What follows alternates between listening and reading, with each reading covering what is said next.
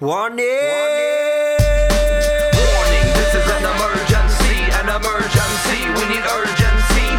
Warning, this is an emergency, we need urgency. Warning, this is an emergency, we need urgency. Warning. A fire we ignited.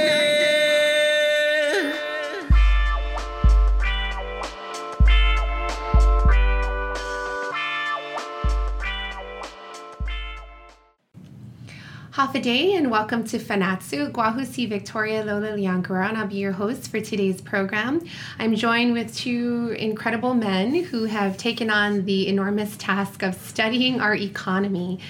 Today we're joined by Mr. Joseph Bradley, the Senior Vice President and Chief Economist and Business Continuity Officer with the Bank of Guam, and Wayne Chargaloff, who is an educator and has his bachelor's from the University of Guam in Finance and Economics. Thank you so much for joining us today. We're happy to be here. Happy to be here.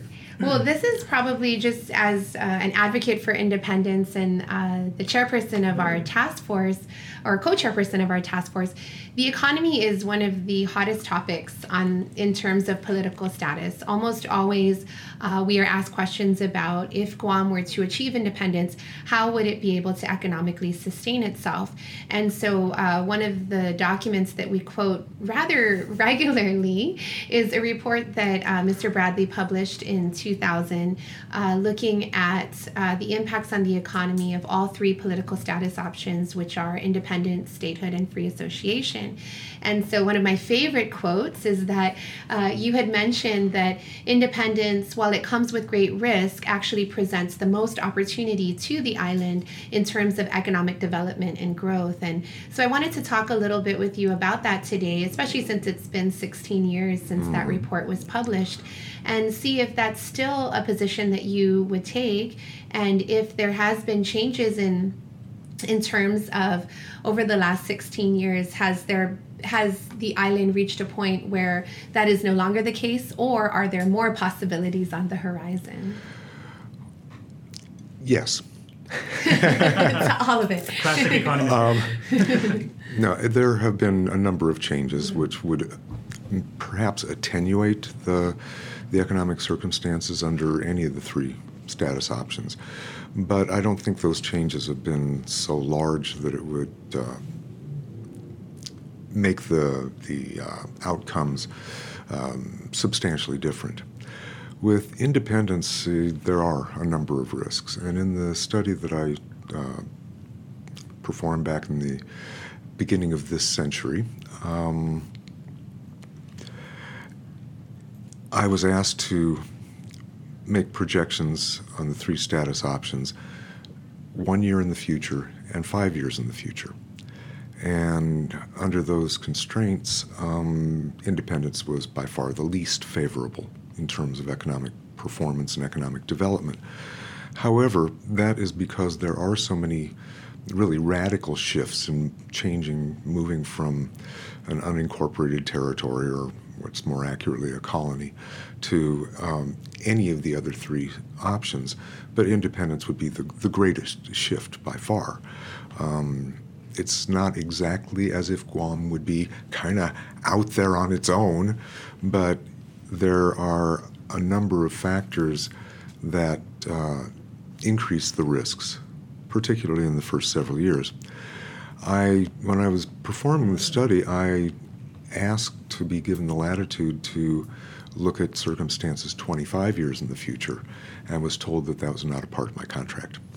If you had been allowed to do that, what would that change in terms of your conclusion? Well, I think there'd be a lot more time for the adjustments to be made. I mean, in the first year of independence, there's chaos. You have, for all intents and purposes, you have to create a national political structure, and along with it, an economic structure that will meld with the political system to make a functional society.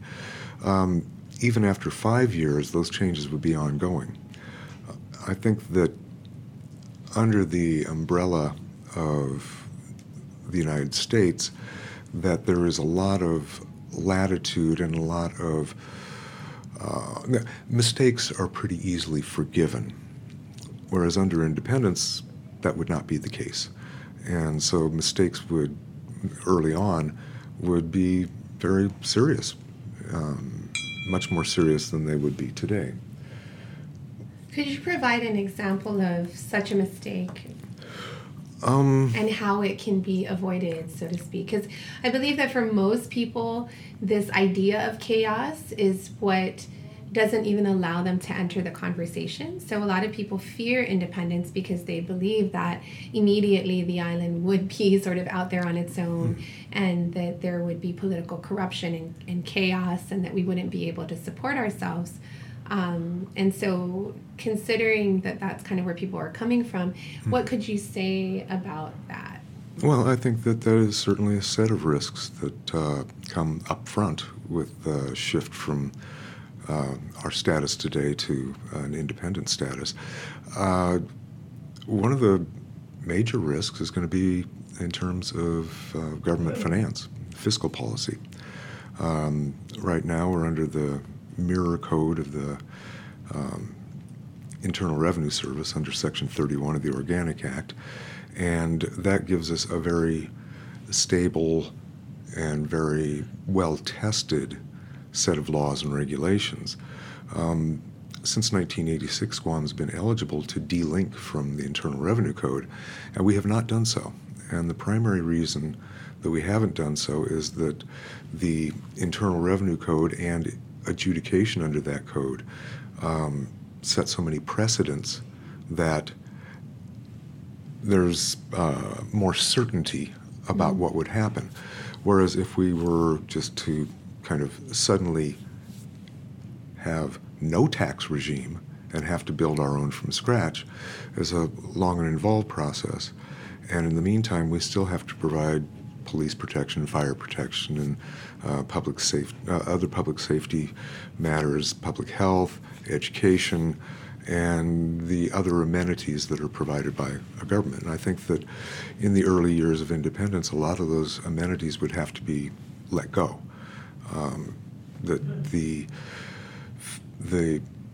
kind of the requirement that the government would have to run a balanced budget, at least in the early years, would very severely constrain the opportunities that our government has in providing services. How do I say this? Right now we have over $1 billion in debt in bond markets, and I'm not sure if we would have access to those markets if we were to become independent. I know that the freely associated states of Micronesia have not accessed those markets yet. There is, from my understanding, a plan to do so, but there's a lot of footwork and legwork that needs to be done before that, and part of that is to develop the fundamental economic and financial statistics that borrowers are going to want to see, just like a bank would want to see if you're coming in to borrow money to buy a house. We want to know more about your background, your ability to generate revenues or income, and so forth. And because of that, the budgetary process would become a lot more difficult, and perhaps at the same time a lot easier, because there would be far fewer demands on the public purse. Mm-hmm. Now, I know that according to international law and the UN Charter in particular, any sort of transition between the severe dependency we currently have on the United States and our eventual independence is an obligation on behalf of the U.S., that there be a smooth transition. This is something that I remind people, that in signing on to the UN Charter, the U.S. not only has an obligation to respect the desire for independence, but also to ensure that they don't just sort of exit without really allowing the community to get back on its feet on its own. And so in other situations where nations have decolonized and chosen independence, there have been these transitionary periods in which they do receive foreign aid from their foreign colonizers, and they negotiate essentially this transition period, how long it would last, and how basically over time the newly independent nation would be able to stabilize itself. Do you think that this is possible for Guam, and does that sort of assuage these fears of chaos? Well, I think that it would to some extent, but as we all know, the United States has not done a really good job of releasing its colonies. The United States has tended more to build systems of government rather than economies, and I think that in many respects that's been the experience of Guam. Prior to my arrival here in 1984, the government was the largest employer. The local and federal government was the largest employer of civilians in Guam. And it's only since that time, and really since the hotel boom of the 1980s and additional growth since then, that the private sector has kind of taken a lead role in the economy. One thing, though, to keep in mind is that as an independent nation, Guam would be eligible for foreign assistance not only from the United States, but from other countries as well. Mm-hmm. And that's one of the things that kind of tempered the shock in the analysis of independence as a status option. Because, I mean, Japan would certainly be willing to help us out. China would be chomping at the bit to help us out. And I think that there are other countries around the world that would kind of look favorably and also want to have some degree of access, at least economically and perhaps politically, to Guam and to the people of Guam. So then that said, are the risks worth it in terms of the pursuit of independence? So, because I definitely don't want to perpetuate the fear, and I definitely want to understand more about the possibilities. So we've been very interested in providing people with tangible solutions that will come from independence to some of our struggles today. Like, I don't want to continue to be acquiring more and more debt. I believe $1 billion in debt is not something that we want to continue to be able to increase. So what are some of your thoughts on the possibilities and what we could consider pursuing? Good question. I think that there are a number of opportunities. I mean, Guam has a strategic location for national defense purposes. Well, Guam also has a strategic location for commercial purposes, and that's something that we've never really fully taken advantage of. We have the comfortable stability of the United States backing us up so that our economy is neither allowed to get so poor that we revolt or so rich that we think we don't need the U.S. here anymore. I think it's kept within a fairly narrow band of economic activity. I think that given that, there are a lot of opportunities for Guam, particularly as technologies have developed, communications technologies have developed. I think that we're in a prime location. We have a number of undersea fiber cables coming into and going out of Guam, and the telecommunications companies that operate here are continuing to build their capacity very quietly. How does the island benefit from that? I mean, in terms of if they're doing this quietly, is it only the companies benefiting, or are there ways that an independent Guam could benefit from that? Well, I think that there are ways that it could benefit. The telecommunications industry is not going to provide a lot of jobs. The jobs that it provides will be good jobs, high-paying jobs with good benefits. But say a data center may employ 50 people and have revenues of $300 million a year. And of course, a lot of those revenues are offset by costs of the equipment and so forth. But I think that our telecommunications capacity gives us other opportunities. We have a superior deepwater harbor. We've got a very good airport. The runway has just been extended to 12,000 feet, and so we can carry heavy lifting aircraft. We have an enormous amount of vacant land, both in the area of the airport and the area of the port.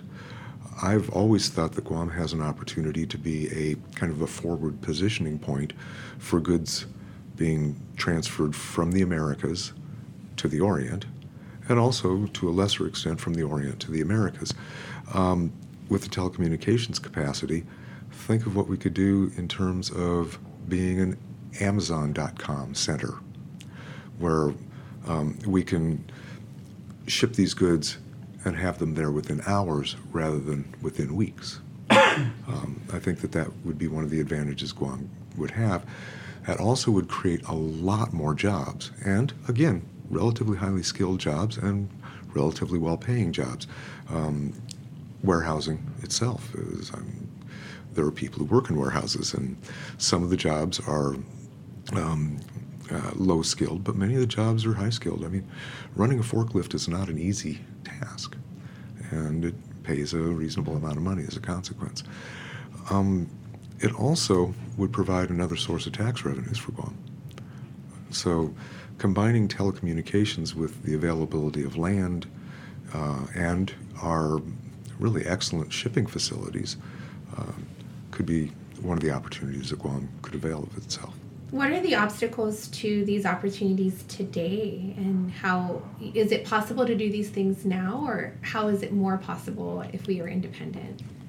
Well, it is possible to do these things now. I think that we do not yet have the necessary legal structure to do so, that we haven't passed the laws to enable data centers to operate efficiently. We don't have, and one of the first laws for that under independence would be we'd have to have intellectual property protections, which, I mean, we're under the U.S. umbrella right now, but without that umbrella, we would have to be able to assure people who are using Guam as a data repository and data processing site that data would be held secure and not open to government perusal or competitors' perusal.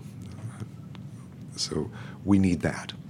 I think we also need to tailor our tax structure to at least encourage the location of these kinds of businesses to Guam. Right now, we've got a qualifying certificate program at GITA that has focused almost exclusively on hotels. And tourism has been very, very good to Guam, and the qualifying certificate program, I think, has been a major support for our economic development over the last 45 years or so. I think, though, that we should have alternatives. Right now, we have two industries, tourism and defense.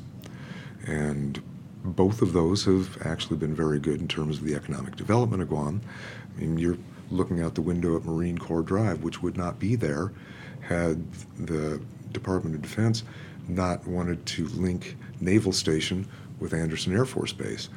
But with that roadway and with the utilities that accompanied it, the economic development of this island has been along Marine Corps Drive. It's only in more recent times that you've had Route 4 and Route 8 and Route 10 and Route 15 come of age, so to speak, so that there's more economic development, more housing development along those routes. But still, it's Marine Corps Drive that is the core of our economy. So could that then shift if Guam re-envisioned itself moving forward? Or would you want to keep it along Marine Corps Drive? Well, I think that it would by necessity, because that's where the utilities are, and that's where the transportation is. One of the major arguments you made also in your paper was the use of excess lands, that because so much of the land the military occupies is unused, it does limit our economic growth. So could you speak a little to that and how an independent Guam would allow for either those lands to be leased formally by the U.S. military or actually used for other industries? I think that there would be arrangements that would have to be made with the United States with regard to defense, not only for the bases that we have here now, and they're serving as kind of a buffer between Asia and the Americas, but also it sets up a situation where we would be having to pay the Department of Defense to defend Guam. One of the things that we would face if there were no military here is, for all intents and purposes, piracy and foreign aggression. There are still pirates in the world, and they still do attack land bases, and I think that we would be a plum target for those groups, particularly coming out of some of the islands off the Southeast Asia. I also think that Guam is strategic from a military perspective and would be a plum for China, for instance, to just come in and take over. And without a defense superstructure in existence, they'd have no resistance. I mean, the government of Guam is not going to be able to defend the island from any kind of military attack. It really requires a more established defense structure. With that in mind, I think that we would certainly at least be able to trade off the use of land for defense services, and we may be able to have a net revenue from leasing of lands. I think also, though, that a lot of the land that is held now as idle land would have to be released under that relationship. I think that in the negotiating process, Guam's position would have to be, I'm sorry, you can't use all of that. You can't have all of that land that you're not using right now. We need it too. And you'll note that the major bases in Guam, Andersen Air Force Base and Naval Station, are both sitting on some of the most valuable land on the island. The northern plateau used to be Guam's breadbasket, and the harbor is our commercial base, if you will. Mm-hmm. And is it possible under the other two statuses to negotiate that land back, or is this only really possible through independence? I think that any change in the status would have to be a negotiated change. Mm-hmm. I think that if we were to go with the route of statehood, that most things would already be predefined for us, and that there would be less latitude for negotiation. I think under the option of free association, that I think actually we've already worked quite a bit on free association, but we called it Commonwealth. Mm-hmm. But I think under free association there'd be more latitude for negotiation, but again it would come with constraints. And in fact, many of those constraints would be very similar to the ones that are faced under independence in terms of defense. We would have, I guess under free association, there would be some other legal and political structures kind of imposed upon Guam.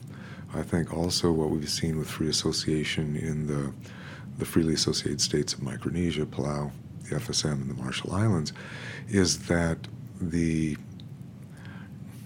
metropolitan power has exercised a great deal more control than was anticipated when those nations were released from the trust territoryship.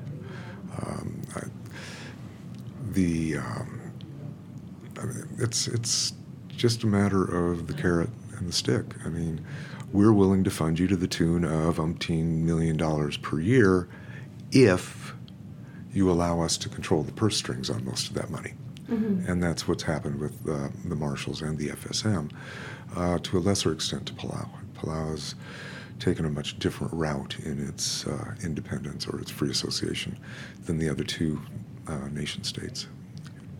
Okay, I think a little bit in the beginning of your last comment, you had spoken to another thing that people often default to is why can't we just leave things as they are, right? Why isn't status quo an option? And you spoke to the idea that any shift in political status would allow Guam these economic opportunities. And so could you speak a little bit to that, like this idea that the status quo is, as you said, sort of keeping us where we're not sinking, but we're not rising? Yeah, I can certainly address that.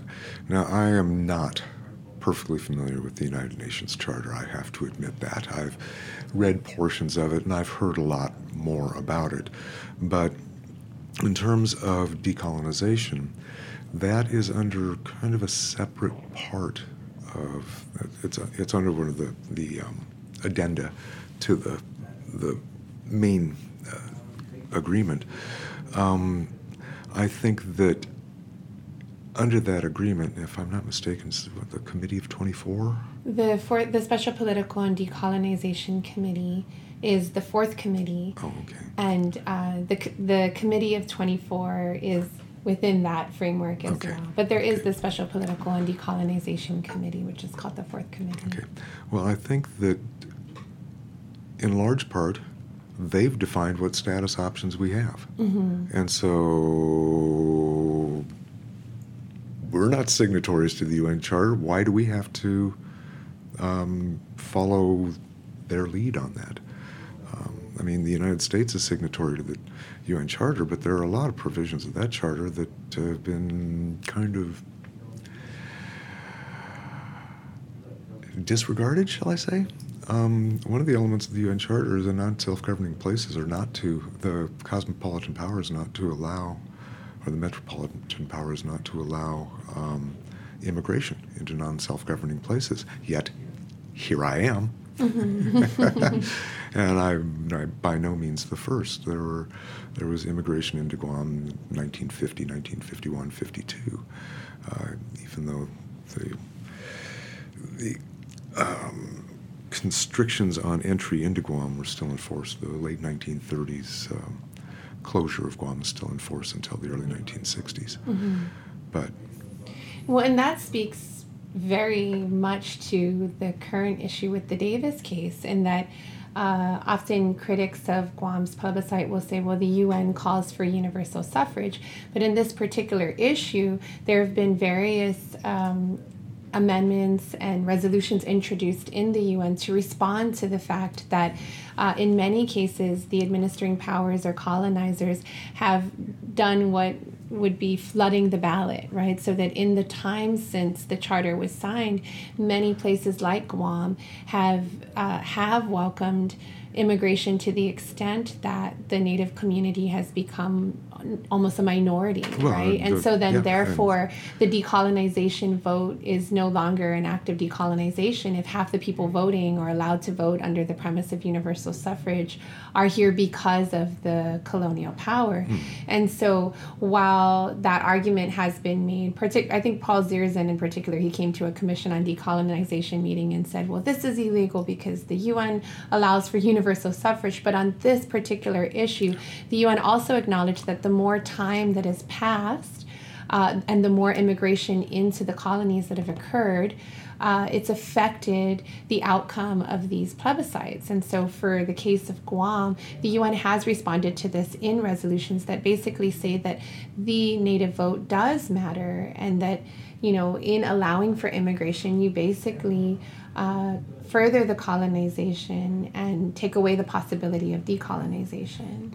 I tend to agree with you on that. I think that the whole idea of universal suffrage in a self-determination vote is not a very sound notion. I think that, I had these discussions back in the late 1980s and early 1990s when I was working for the Commission on Self-Determination.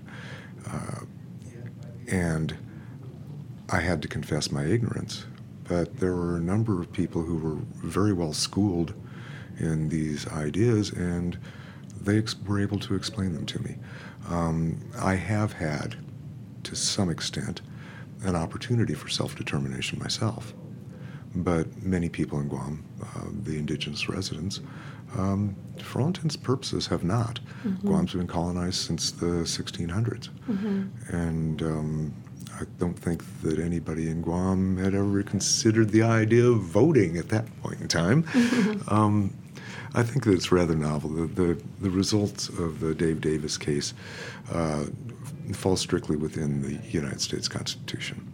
I don't think that they meet the how do I say this?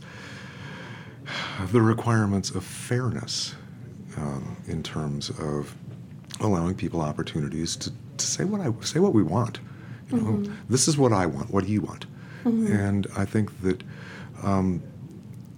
the tomorrow-only vote does that as well. It says we get to say what we want. You don't get to say what you want. at the same time, though, I've had the opportunity to say what I want, whereas the Chamorro, the indigenous residents, have not. I think that the governor very quickly came up with a novel idea of having two ballots or a checkboxes on one ballot, and I was speaking with my son just the other evening, told him that, for me, I'll go ahead and check the box that I am not an indigenous resident and then not register a vote. Because I'm not, I don't believe myself that I'm eligible to vote in this. It's not my decision. Thank you. I appreciate that. And I find even that opening it up with two boxes again is problematic, because then the non-native box is irrelevant. If you were not colonized, you should not be exercising an act of decolonization. And I appreciate your perspective that, in this case, the indigenous voice matters, the native voice matters. And I think a lot has been done to either erase the native voice or the native identity of our people through our colonization. And so it's been a very difficult week since the Davis verdict was announced, and just hearing how many of our own people don't see that this is not about race. This is really about righting a historical wrong. Yes. Yeah. And it's a human right precisely that was taken away from us. Well, and I really wish that I were able to articulate my thoughts on it better. Given more time, I probably could. Well, I appreciate your thoughts today. So Wayne, do you have questions from one budding economist to another seasoned one? Yeah, sure. Okay. I'll try not to embarrass myself, but if this is a kind of like addressed even indirectly earlier, but one thing we always hear from a lot of people is in terms of decolonization and independence, economically, a lot of people say that we can't do that because we're so dependent on federal aid from U.S., whether it's in terms of grants or even like public assistance. And if I'm not mistaken, federal aid or money from the federal government accounts for roughly 30% of gross domestic product or something. I don't know if there's a... I think it'd be really hard to nail that down. It's very hard to nail down exactly how much the United States spends in Guam. I mean, they will say, well, we spend $800 million a year on Anderson Air Force Base. But the fact of the matter is, a lot of the stuff that falls into that budget category are wastebaskets made in Ohio. Right. And desks made in Texas, and none of it comes into the local economy. Yeah, none of it enters particularly not the civilian economy, but even the 212 square mile economy. Right. And so it's really very difficult to nail that down as a number. I think that the activities of the federal government may contribute as much as 30% of the island, but I think that in terms of the contribution to the civilian economy, that number would be much smaller. Really? So in your estimation, I know we don't have any hard numbers, but do you see a potential for say, revenue streams or whatever that we've discussed earlier, say the potential for charge the military rent for usage of the land, or economic development of lands released from the military, or even perhaps reducing the cost of living from eliminating the Jones Act? Do you feel that, in your estimation, do you think that has the potential to maybe mitigate any negative impact, any loss of a federal money? I think, yes, of course. I think that the notion of reducing the footprint of the Department of Defense in Guam to free up what is, for all intents and purposes, unutilized land would be very beneficial. I mean, we have an awful lot of vacant land right now in Guam, but we're talking prime land, right? Which is better adapted to development projects. I think that I will reiterate that in exchange for rent from the Department of Defense, we would have to also offset that with payments for defense services. Because, like I said, we do not have the bombs, the ships, the tanks, and the planes, or the infrastructure for it. release from the Jones Act becomes really a contentious issue because we're really not directly in the shipping lanes, the Trans-Pacific shipping lanes. There would be several hundred miles that ships would have to go out of their way if they are engaged in Asian American trade in order to make a port call in Guam. I think that if we were to take on a warehousing and transportation hub characteristic, then that would provide more incentive to spend the extra fuel and the extra time to come to Guam and to drop things off and to pick things up. I also think that the cost of shipping here under the Jones Act, well, the Jones Act has a number of controls on who qualifies. As an aside, I've always gotten a kick out of the fact that the Jones Act is considered part of the coastwise laws of the United States, and I don't know how you get much less coastwise than we are. But you know, by and large, these vessels are U.S.-hulled, U.S.-flagged vessels.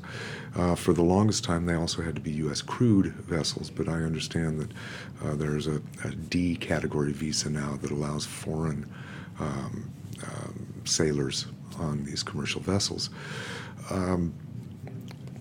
But the shipbuilding industry in the United States has fallen dramatically over the course of the last 40 years, 50 years, as shipbuilding in Asia and in parts of Europe have really taken off. I mean, we have ship repair facility here, which was spun off as a part of BRAC 95, and the Navy really now prefers to have their maintenance and repairs done in South Korea because it's less expensive. Right. So building the ships, U.S.-hulled vessels are very expensive. I mean, you've got union labor. Right. You've got a much reduced and therefore much less efficient shipbuilding capacity in the shipyards in the U.S. Also, some of the constraints on what it takes to be a U.S.-flagged vessel make shipping more expensive for us as well. It's kind of interesting. The history is that Matson used to run a turnaround route from Hawaii to Guam, where they would come out on relatively small vessels, both containerized and uncontainerized vessels, come out to Guam full and then go back empty. And so the cost for the full circuit of the journey had to be borne in the shipping costs for the goods that were brought to Guam. Mm-hmm. Then American President Lines entered the market later, and they were doing through shipping. They were coming to Guam, dropping cargo, and then carrying more cargo on to Asia. And they could use larger vessels, which were more efficient, carrying more goods, which, of course, was profitable for them. And they also had a backhaul. So for all intents and purposes, they could ship to Guam at a much lower rate than Matson. And this created some issues with even defense issues in terms of shipping of goods and providing what is called essential services. I think it's essential shipping services, which is basically required by the U.S. Postal Service. But back in the late 60s, when APL started serving the market, the Federal Maritime Commission said, wait a minute, you're going to force Matson out of the market, and Matson relies in large part on this market. And so what we want you two companies to do is get together and decide what your shipping rates to Guam are going to be. Wow. Wow. And that's how the route to Guam ends up subsidizing APLs and American President Lines, U.S. Lines, whichever is the second or the third party serving Guam. It allows them to subsidize their routes to Asia with shipping rates to Guam. Wow. The late Gordon Mayhew made a big deal out of this when he was a senator, in that you could load 2 identical containers full of rice on a vessel in Oakland and ship one to Guam, and the shipping cost was about $5,500. And the second one you would carry further to Hong Kong, and the shipping cost would be about $2,000. Wow. So a lot of, Guam, in a sense, subsidized shipping to Hong Kong. Right. Wow. In that vein, so if Guam did sort of re-envision where it got its goods and were able to welcome other ships from Asia, for example, people will often say that they won't come to Guam because they don't, what would then fill the containers on the way back? What would make it worth it for them? And so one of the things that I've heard is that could Guam like take some of its waste or recyclable products and have that be shipped to places like China that could then reuse that in their industries. For example, we're notorious for our junk cars or things that we're not able to recycle locally because we don't have the facilities for it. Well, I think from time to time we actually do ship a lot of our refuse off of the island. Just 3 or 4 years ago, there was a major movement to go around and get all the junk cars off the streets and out of people's yards throughout the island, and those cars were being compacted and put on vessels for shipment to South Korea, where the steel was recycled. There are some issues with that because of the other contaminants that exist in automobiles. But I think that there is other shipment of recyclable goods from Guam, and my understanding is that those are primarily handled by foreign vessels. But I don't think that that's going to be enough volume to offset the need to bring goods into Guam. I think, though, that if we could serve as kind of a prepositioning point for shipments of goods from the Americas to Asia, then that would answer the concern that ships would no longer come here. And I think also, it points to the bigger conversation as well about the need to not rely so heavily on ships for particularly food. And, just the reminder that within 70 years, we've become very reliant on them for food. But prior to that, we supplied all of our own food. So would you be able to speak to that? Is that still a viable option for Guam to pursue agricultural development? Oh, among other things, you have to keep in mind that Guam's population used to be much, much smaller than it is today. Yeah. I believe that 1950 or maybe 1948, the population was just 22,000 people. And now we're approaching 200,000 people. That's a lot more mouths to feed. Modern farming techniques have helped offset that somewhat. 30 years ago, the School of Agriculture at the university had done some research that indicated Guam was providing about 30% self-sufficiency. But again, in the last 30 years, the population has doubled. And so now we may produce 15% of the food that's consumed here, even with improved farming technologies and so forth. But I also think that there have been more job opportunities created outside of agriculture, and so the number of people engaged in agriculture has fallen off. We also have issues with pests, typhoons, other tropical diseases of plants. I grow hot peppers at home, and one of the problems I'm running into now is iron deficiency. Not in myself, but in my plants. And so that's I know though that there are, as you mentioned, some technologies and advancements also in farming and permaculture that could respond to some of that. So and I do see, and I'm very happy to see particularly the university and the Center for Island Sustainability really exploring these other options. I've also wondered more also about sort of looking regionally at a closer trade network where some of that type of agricultural development, or some of the things that we really don't need to get from so far away, like bananas, for example, could come from Pohnpei, or Guam really reconsidering slaughterhouses and beef, right? Which would be much healthier, I'm sure, if we knew how the cows were being raised, for example. But are these things that you think would be viable options in an independent Guahan? Well, the idea of building a piggery in Guam has been floated repeatedly for generations now. And it's always run into the same obstacle, which is not in my backyard, you know.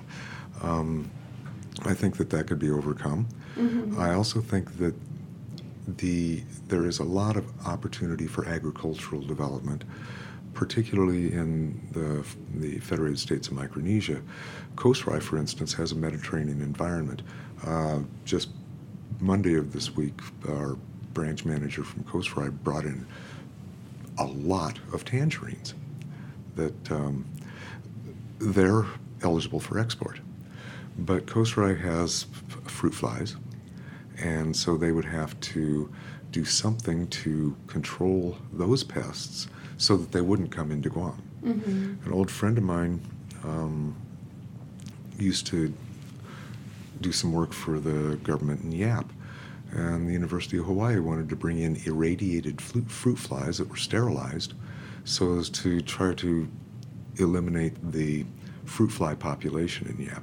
I don't know how that's worked out. I've lost contact with him. He died. But I'm sorry. So am I. He was one of my best friends ever.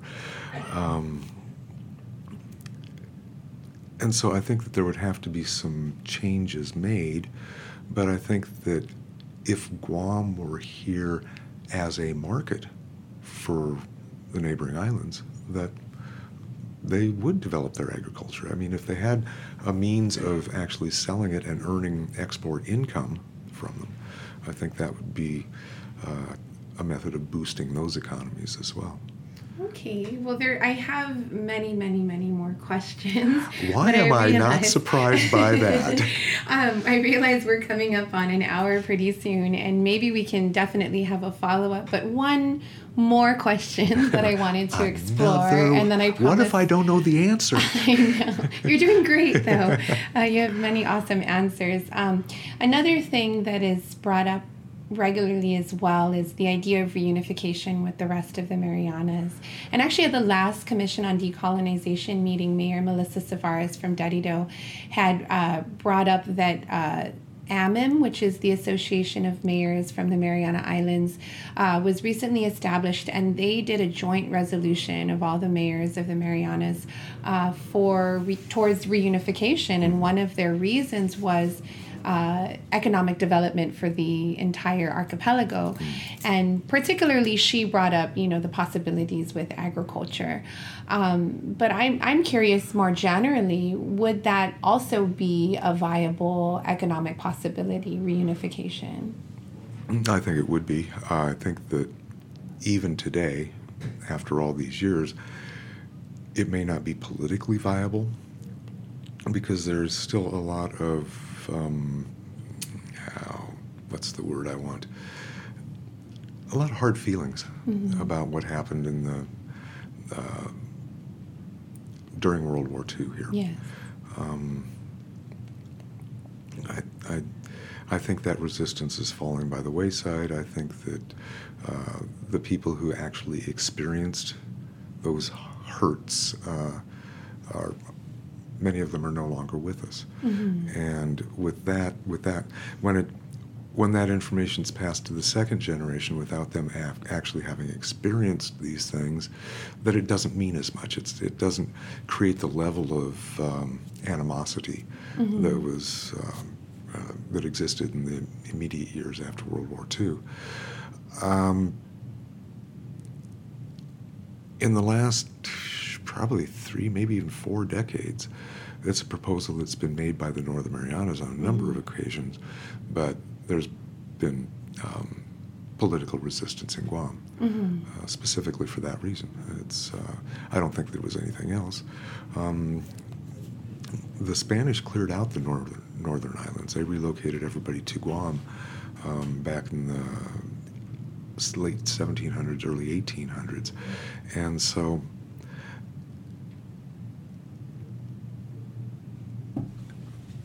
everybody's from Guam. But my late father-in-law, his family was located in Sumai, and when the United States opened up the Northern Islands again in, I believe, 1910, his family moved to Saipan. And then, after World War I, when Japan was given administrative authority over the Northern Marianas under the League of Nations mandate, he was born and raised as a Japanese national.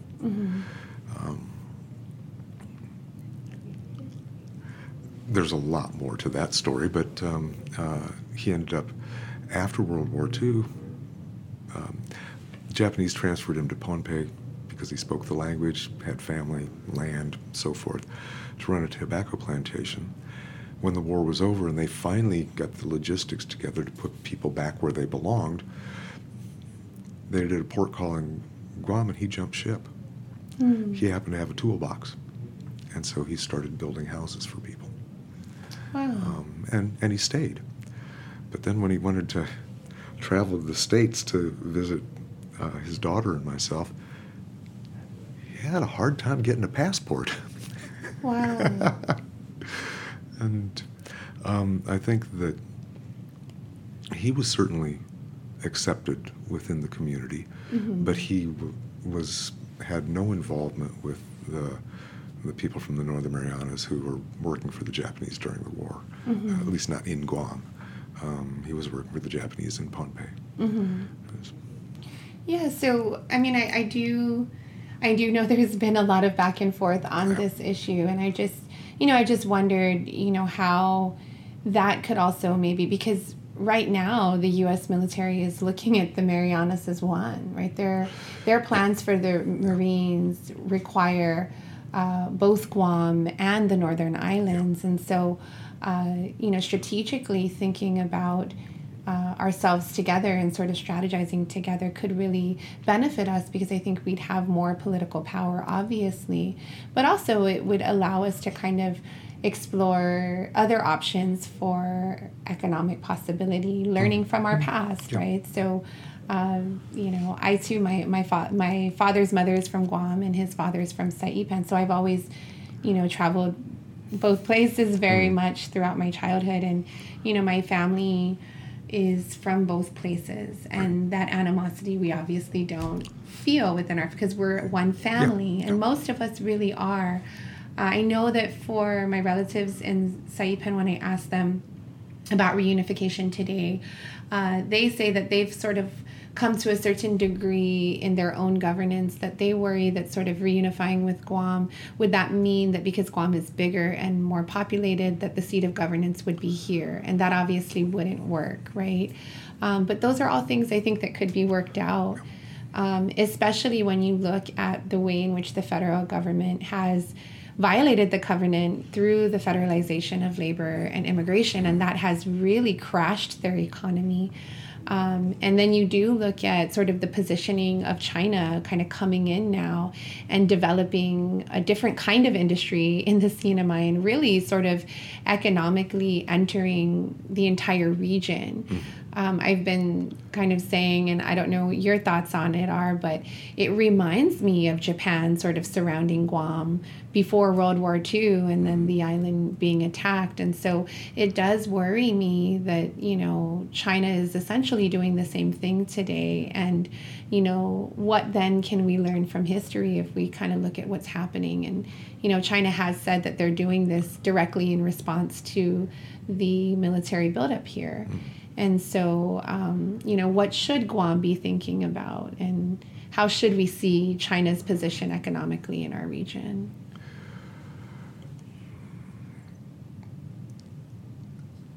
Right now, I don't perceive China as being a particularly favorable contributor to the economies of the Northern Marianas and Palau.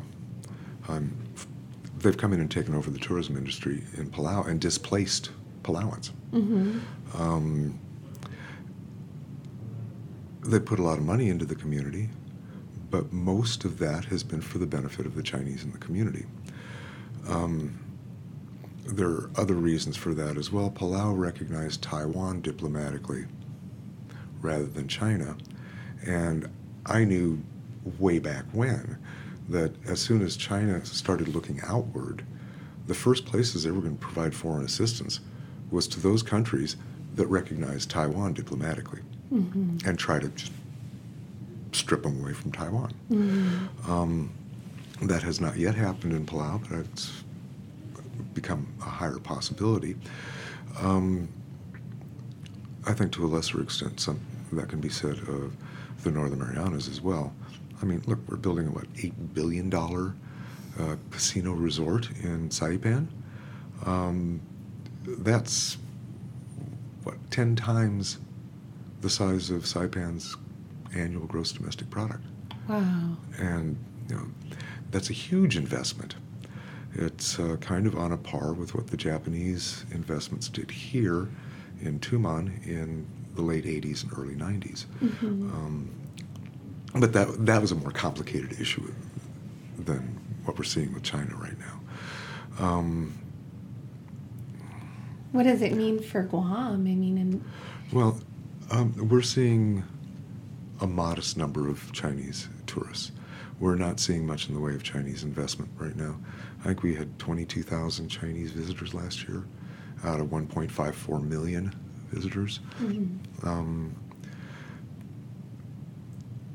Japan's economy is still having difficulties. I mean, their lost decade has been more than a quarter century long now. And we're continuing to see the number of Japanese visitors decline. South Korea has picked up most of the slack from that. And yet South Korea is not putting a lot of investment into Guam, at least not yet, because there are still constraints within South Korea on the expatriation of investment monies. Wow, so I said I was only going to ask one more question, and I asked two. But thank you, and I think that this does bring us, kind of full circle with, the beginning of our interview where you spoke about other economic possibilities outside of just tourism and defense. So I greatly appreciate all that you've shared, and I find it really exciting. I'm willing to take the risk for independence and knowing that there are these other opportunities for us, and ultimately the ability for us to really determine where our economy will go is exciting. So thank you for that. Is there anything you'd like to close with? Well, you've said you're willing to take the risk of independence. I'm willing to take the risk of letting somebody else decide what Guam's political status will be. Thank you. Well, thank you so much for listening to Fanatsu, and to Joseph Bradley for his time, and Wayne Chargloff, who had to run, for also joining us today. Please tune in again. Ihinanganya Independent Guahan.